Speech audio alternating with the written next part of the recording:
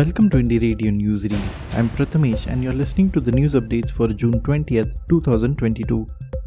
Here are the international news updates for today. Julian Assange's health deteriorating, warns his wife.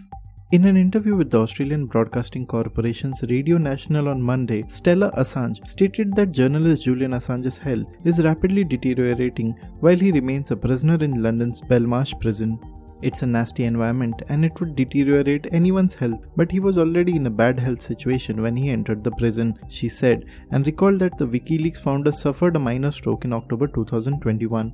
On June 17th, UK Home Secretary Priti Patel signed an order to extradite Assange to the United States, where he is charged with 18 crimes related to espionage and computer intrusion.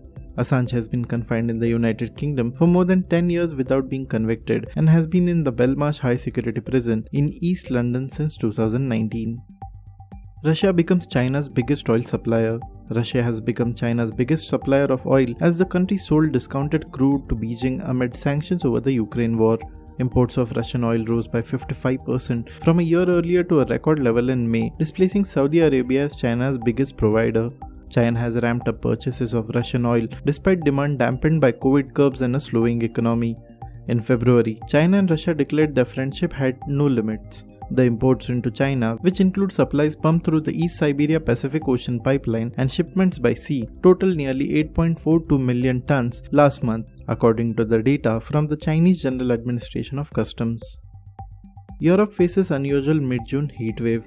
Europe is facing a heatwave this week, following an unusually early and intense heatwave coming from North Africa, with governments of many European countries issuing warnings to the public and instructions on how to survive it.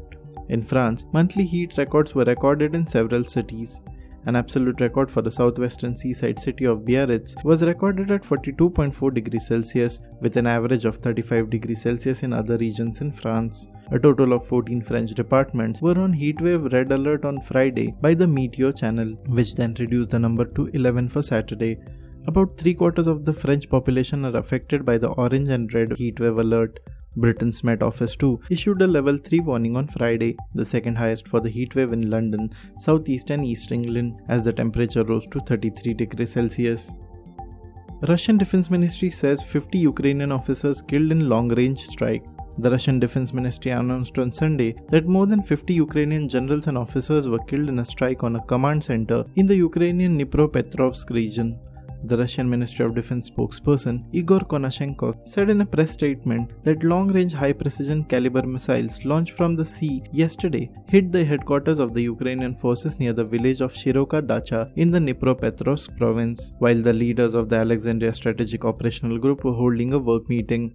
Konashenkov explained that as a result of the strike, more than 50 generals and officers of the Ukrainian armed forces were killed, including representatives of the general staff, the leadership of the Kharkova group, the air assault forces, and the formations operating on the Nikolaev and Zaporizhzhia axis.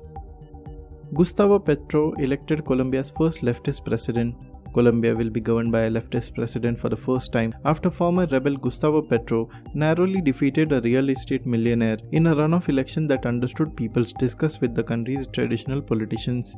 Petro's third attempt to win the presidency earned him 50.48% of the votes on Sunday, while political outsider Rodolfo Hernandez got 47.26%, according to the results released by the election authorities.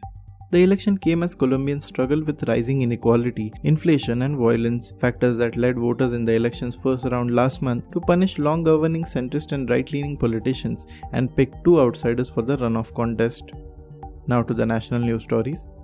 India, one of Australia's closest security partners, says Australia Deputy PM. India is one of Australia's closest security partners, and the government is focused on revitalizing Australia's historically deep engagement with our partners across the Indo-Pacific, said Deputy Prime Minister and Defence Minister of Australia, Richard Marles, ahead of a visit to India. The visit is scheduled from June 20th to 23rd.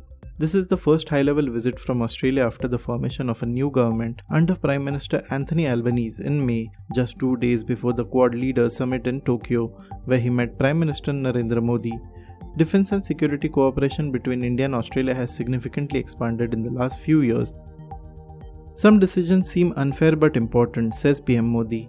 At a time when protests against the centre's newly inaugurated Agnipath scheme have spread across the country, Prime Minister Narendra Modi on Monday said that several decisions may look unfair at first but help in building the nation later. Several decisions look unfair at present. In time, those decisions will help in building the nation, PM Modi said while addressing an event in Bengaluru. He, however, made no direct reference to the Agnipath scheme during his speech. After Pawar, Abdullah, Gopal Krishna Gandhi refuses opposition's request to contest presidential election. Former West Bengal Governor Gopal Krishna Gandhi on Monday became the third person to decline the opposition party's request to be their presidential candidate. Earlier, Nationalist Congress Party Supremo Sharad Pawar and National Conference President Farooq Abdullah had declined to be the opposition's joint candidate for the presidential election set to be held on July 18th. In a statement issued on Monday, Gandhi said, "Having considered the matter deeply, I see that the opposition's candidate should be the one who will generate a national consensus and a national atmosphere beside opposition unity. I feel there will be others who will do this far better than I. And so, I have requested the leaders to give the opportunity to such a person." Tourist stranded mid-air after technical glitch in cable car rescued in Himachal. 11 tourists who got stranded mid-air at Timber Trail Parwanu in Himachal Pradesh after their cable car developed a technical glitch were rescued after a 3-hour-long operation.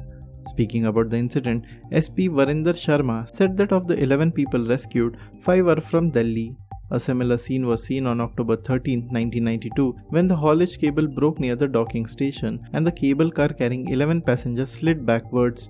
The joint operation was carried out by 152 helicopter unit based at Sarsawa in Uttar Pradesh, 1 para-commando unit at Nahan, Himachal Pradesh, and an engineers unit in Chandimandir. Thank you for listening to Indie Radio Newsreel. For more news, audiobooks and podcasts, stay tuned to Indie Radio or log on to www.indiejournal.in. Also consider subscribing to listen to our premium shows.